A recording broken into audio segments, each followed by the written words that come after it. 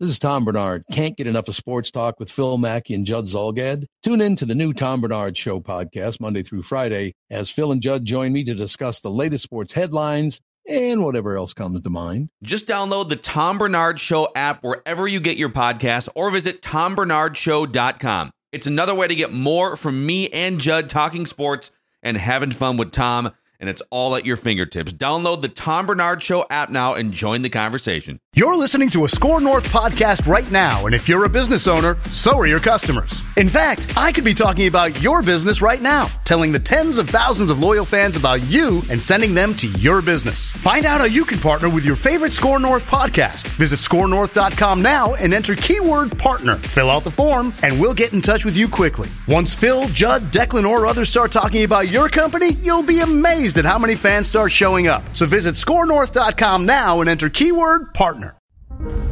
The following is a Podcast One Minnesota production. For those who simply can't get enough talk about the Vikings, we present Bonus Chatter. Bonus chatter about your favorite team that's unscripted, unfiltered, and uninterrupted. This is another edition of 1500 ESPN's Purple Podcast. So, all right, Myron's in here for Judd.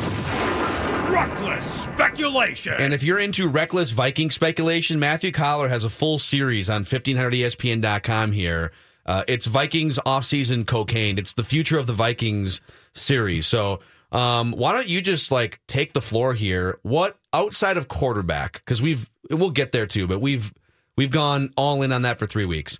What are you most, on behalf of the Vikings, anxious about or interested in here, non-quarterback, with less than a month now until free agency opens up? I think offensive line is really interesting here because Joe Berger is going to retire, and Mike Remmers was put at guard for the final 3 games of the season, and they moved Rashad Hill to the right tackle. Well, they're not going to have Rashad Hill be their starter because they're very pleased with him being their backup and a guy that they can trust. But this opens up the doors to some pretty interesting options if Remmers moves over to guard, where they could draft a tackle in the first round, or they could go out and try to get Nate Solder, who is the number 1 tackle on the market. There's a couple other free agent tackles that might be kind of interesting if they wanted to do that. And they could even draft a guy to be their left tackle and move Riley Reif to the right side, or have that eventually be the plan down the road. Or they could just draft a guard in what's a really good guard draft and fill him in and have Mike Remmers stay at tackle. And I think they have an opportunity here to really stack up this offensive line. I mean, you guys watch the Eagles' offensive line dominate the Vikings' defensive line. Yeah. You don't see that very often. And it's not like they built that offensive line in Philly overnight. I mean, it took investment. It took paying Lane Johnson a heck of a lot of money, right? And took years of development. But I think that that's what a lot of teams are going to be looking at. Not that they didn't know offensive line was important, but that you can always stack it up more and have good depth and things like that. So I think that that's a very real possibility and probably the top of my list. The other thing is defensive line. I mean, Philadelphia already had a good defensive line, and then they went out and signed Chris Long. So, I mean, when you saw that and drafted Derek Barnett, when you saw that last offseason, it was like, wait a minute. They added a free agent rusher and a draft pick rusher? Really? But they're also sending waves of fresh, healthy bodies. Exactly. 8 deep. Yeah. Yep. As you get into January too, right? Yep. So they're running waves at you by the fourth quarter in January, where you'd be the most worn down. And we saw Everson Griffin wear down, and he had the foot issue too. That might be something the Vikings look at and go, you know what? Maybe instead of 98% of snaps, Everson should play 75% and be able to work other people in. Dalvin Cook tweeted, I think, the other day, comeback player of the year, question mark. Where does he fit in to this running back rotation when he comes back if he's healthy? Number 1. I mean, he is the guy. One of those very few rare running backs that everyone drafts at the very top of their fantasy draft who's going to play 80% of snaps if they don't decide to go out and get a number 3 and rotate a little more. Again, when you look at the Eagles, and I think we do have an over tendency to look at who won and go, we should just copy everything they did. But there's some great ideas in here. Like going out to get Jay Ajayi when they already had a top running back in LeGarrette Blount, who had led the NFL in touchdowns the year before, and then Corey Clement, who proved to be pretty good too. But they said, more talent, we'll take it. And so they had 3 good tight ends. They had 3 good running backs. So there's a possibility that Cook doesn't play that many snaps like somebody like LaShawn McCoy, who's in there almost every play. But I think he is one of the most talented running backs in the NFL, and he could very reasonably be that guy. And he showed us last year that not only is he explosive, he can catch out of the backfield, but he is really smart, and he picked up quickly on pass blocking, something that he had rarely done at Florida State, and just picked it up just like that. I think what's really impressive, and the Vikings do have a lot of this characteristic as well, but the Eagles in particular and the Patriots have always been this way. They have a Swiss Army knife for every possible situation. Yeah. So they've got a multi-versatile starting running back. They've got in Carson Wentz a dynamic quarterback who can make all the throws and do all the things. But then, once you start to get more granular, okay, do you have a backup quarterback if you need it that can lead you? And the Vikings check that box with Case Keenum for the most part.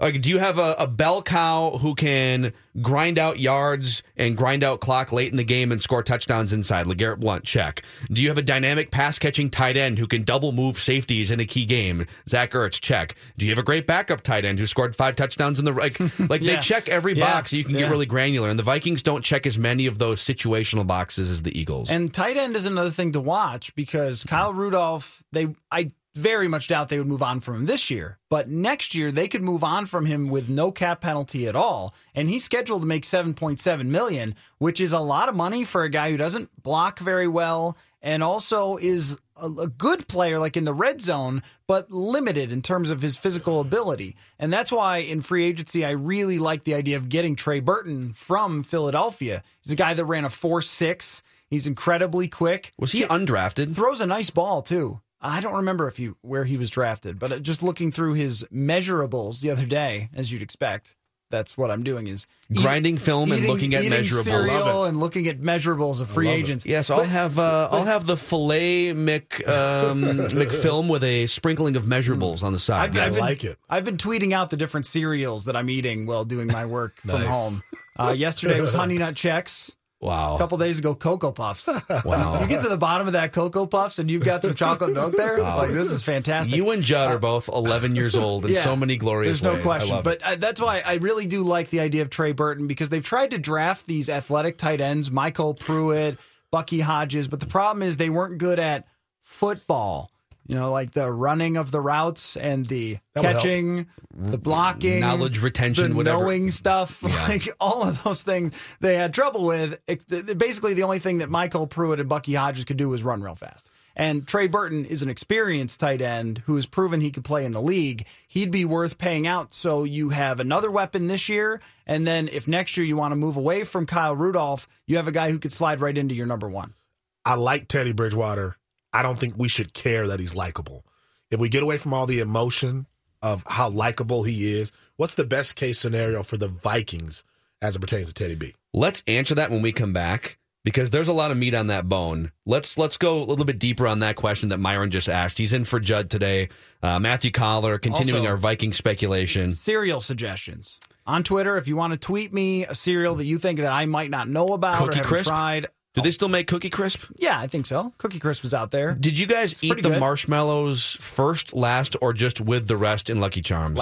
Last. Got to eat them first. Ate them last. Last. No. I'm a last guy. Save them to the end. Yeah. Why? Show some restraint, Metcalf. Come on. Have some discipline. Save those marshmallows for last. Jump right in. Thank you. On 1500 ESPN. Football, yeah! Football!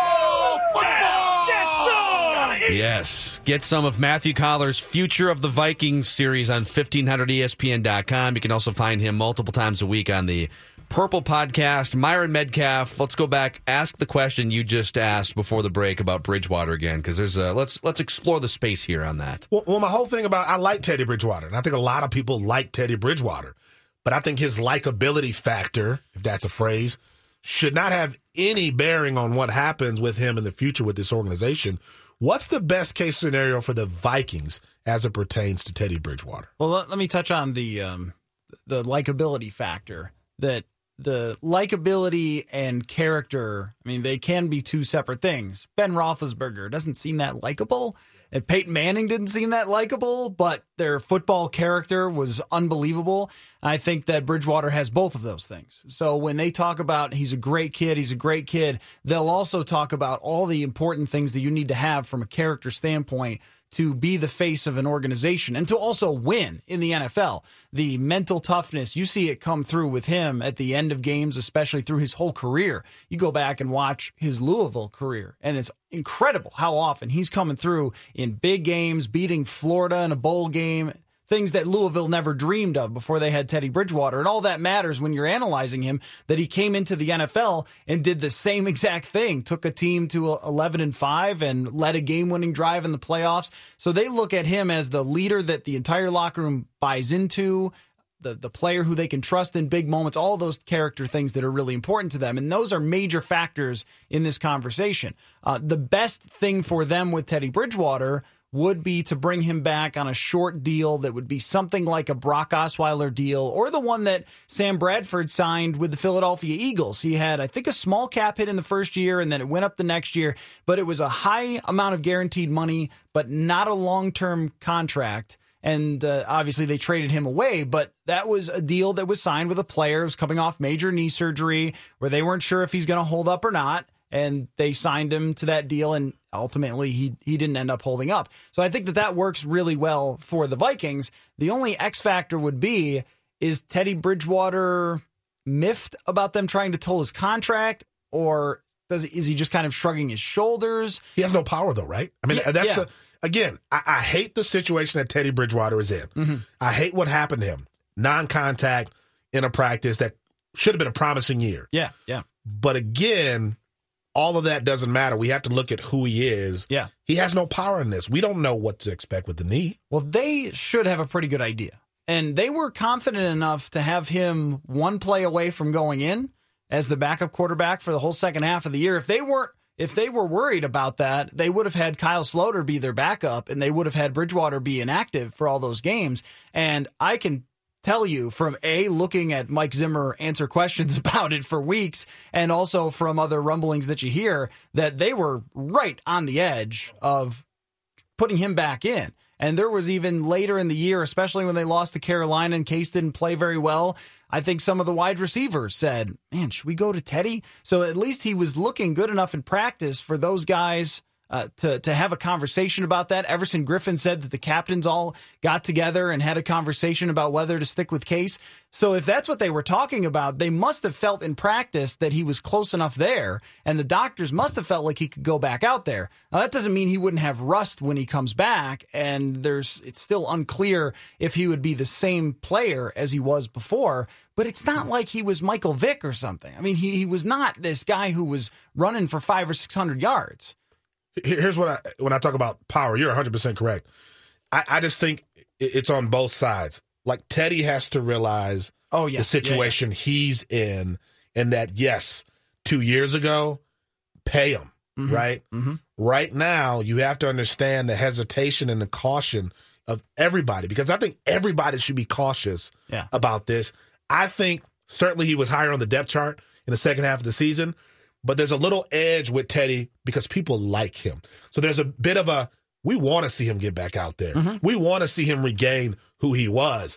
But this is about business, and it's about what helps the franchise. And that, to me, is all that matters when it comes to Teddy Bridgewater. And that's why I like the idea, if the tolling doesn't happen, which I don't think it will. I mean, looking over the exact phrasing in the collective bargaining agreement, it says that the player would have to be unable to perform, not just on the physically unable to perform list, which he was, but he made sure to state that he was ready to perform before that. So my guess is that this tolling thing, it's got to be so super specific of a situation to actually have it happen. And that's why you never hear of it. I had never heard of it before this year. So if that doesn't happen, that's why I like the idea of a short-term deal that gets him paid to some extent, because he is a quarterback in the NFL. And if they're going to pay Brock Osweiler, who is bad at football, or Mike Glennon, who had been benched because he was also bad at football, well, then a guy that has a really high potential like Bridgewater to be a franchise quarterback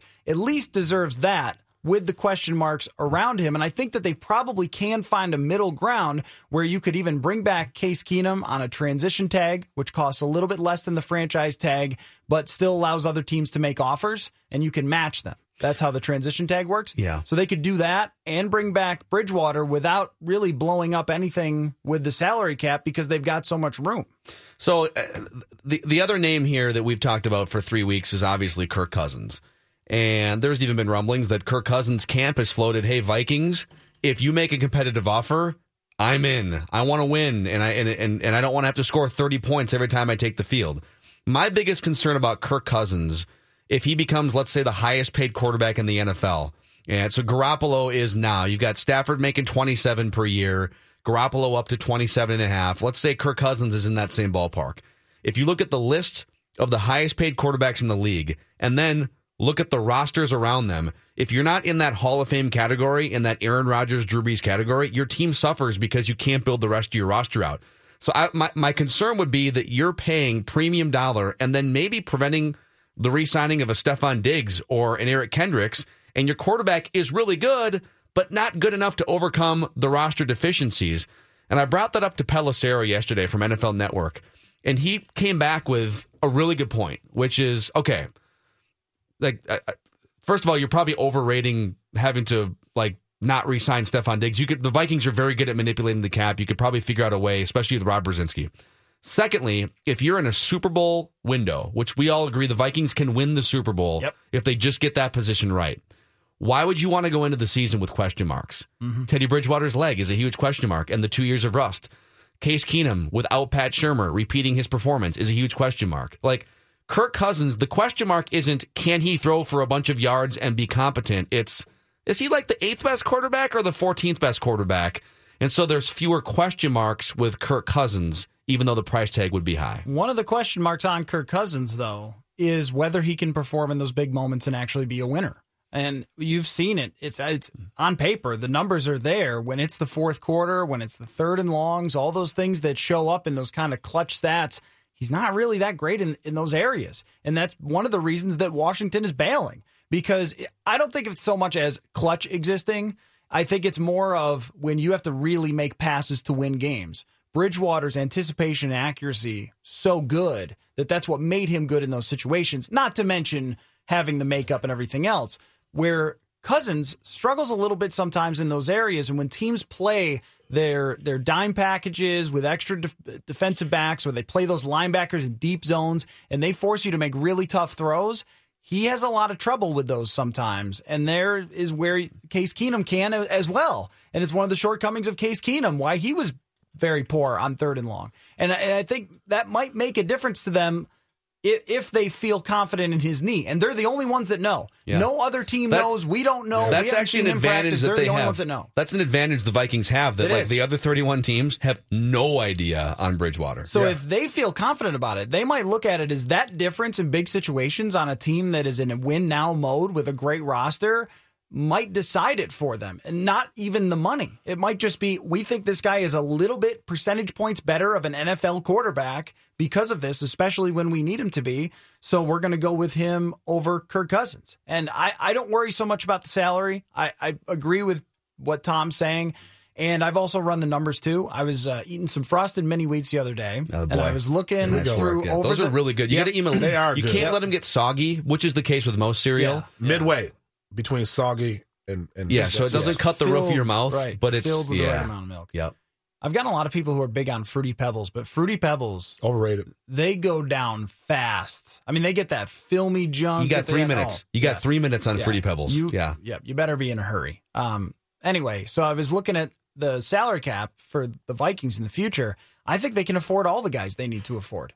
I mean, they have set themselves up so well for the future that you can move on from someone like Latavius Murray. It's just a running back. It's probably not going to hurt you. You can set up with a draft pick or a free agent signing like Trey Burton to have a good tight end situation or restructure. The fact that you can restructure guys, I mean, you look a couple of years down the road, there's almost no question they're going to restructure Everson Griffin because he's set to make a $10 million cap hit, but they can move on from him for $1 million.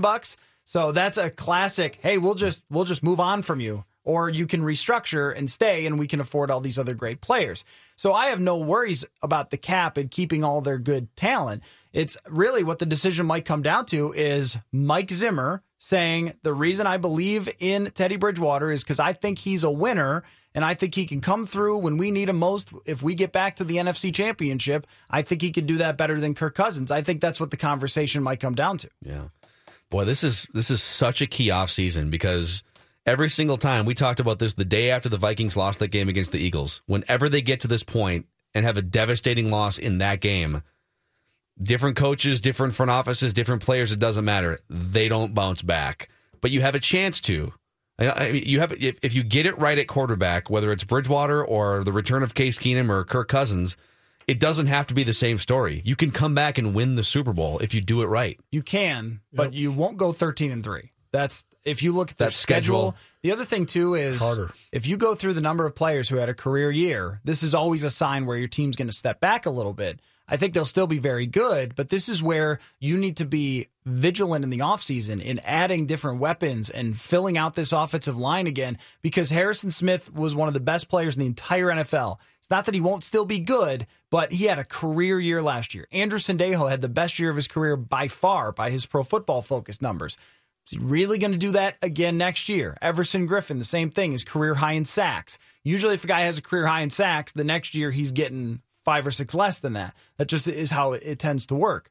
So, they still have some rising guys, but most of this team is in their prime. And even with the running game, bringing back Dalvin Cook, it's a factor because he's a great player, but their combined running game was very good between Jerick McKinnon and Latavius Murray. So you're probably getting a little better, but you're not getting like leaps and bounds way, way better than you were this year. So there will be some regression no matter who you bring back as your quarterback, but that might mean you go from 13-3 to 11-5 or 10-6, and you're still in that conversation for a Super Bowl. So that's where the team sees itself. So you're right about Kirk Cousins being a better percentage play. He'd be in golf, you're laying it up or chipping out. What do they call that? When you're like in the woods, you can go for it or you can...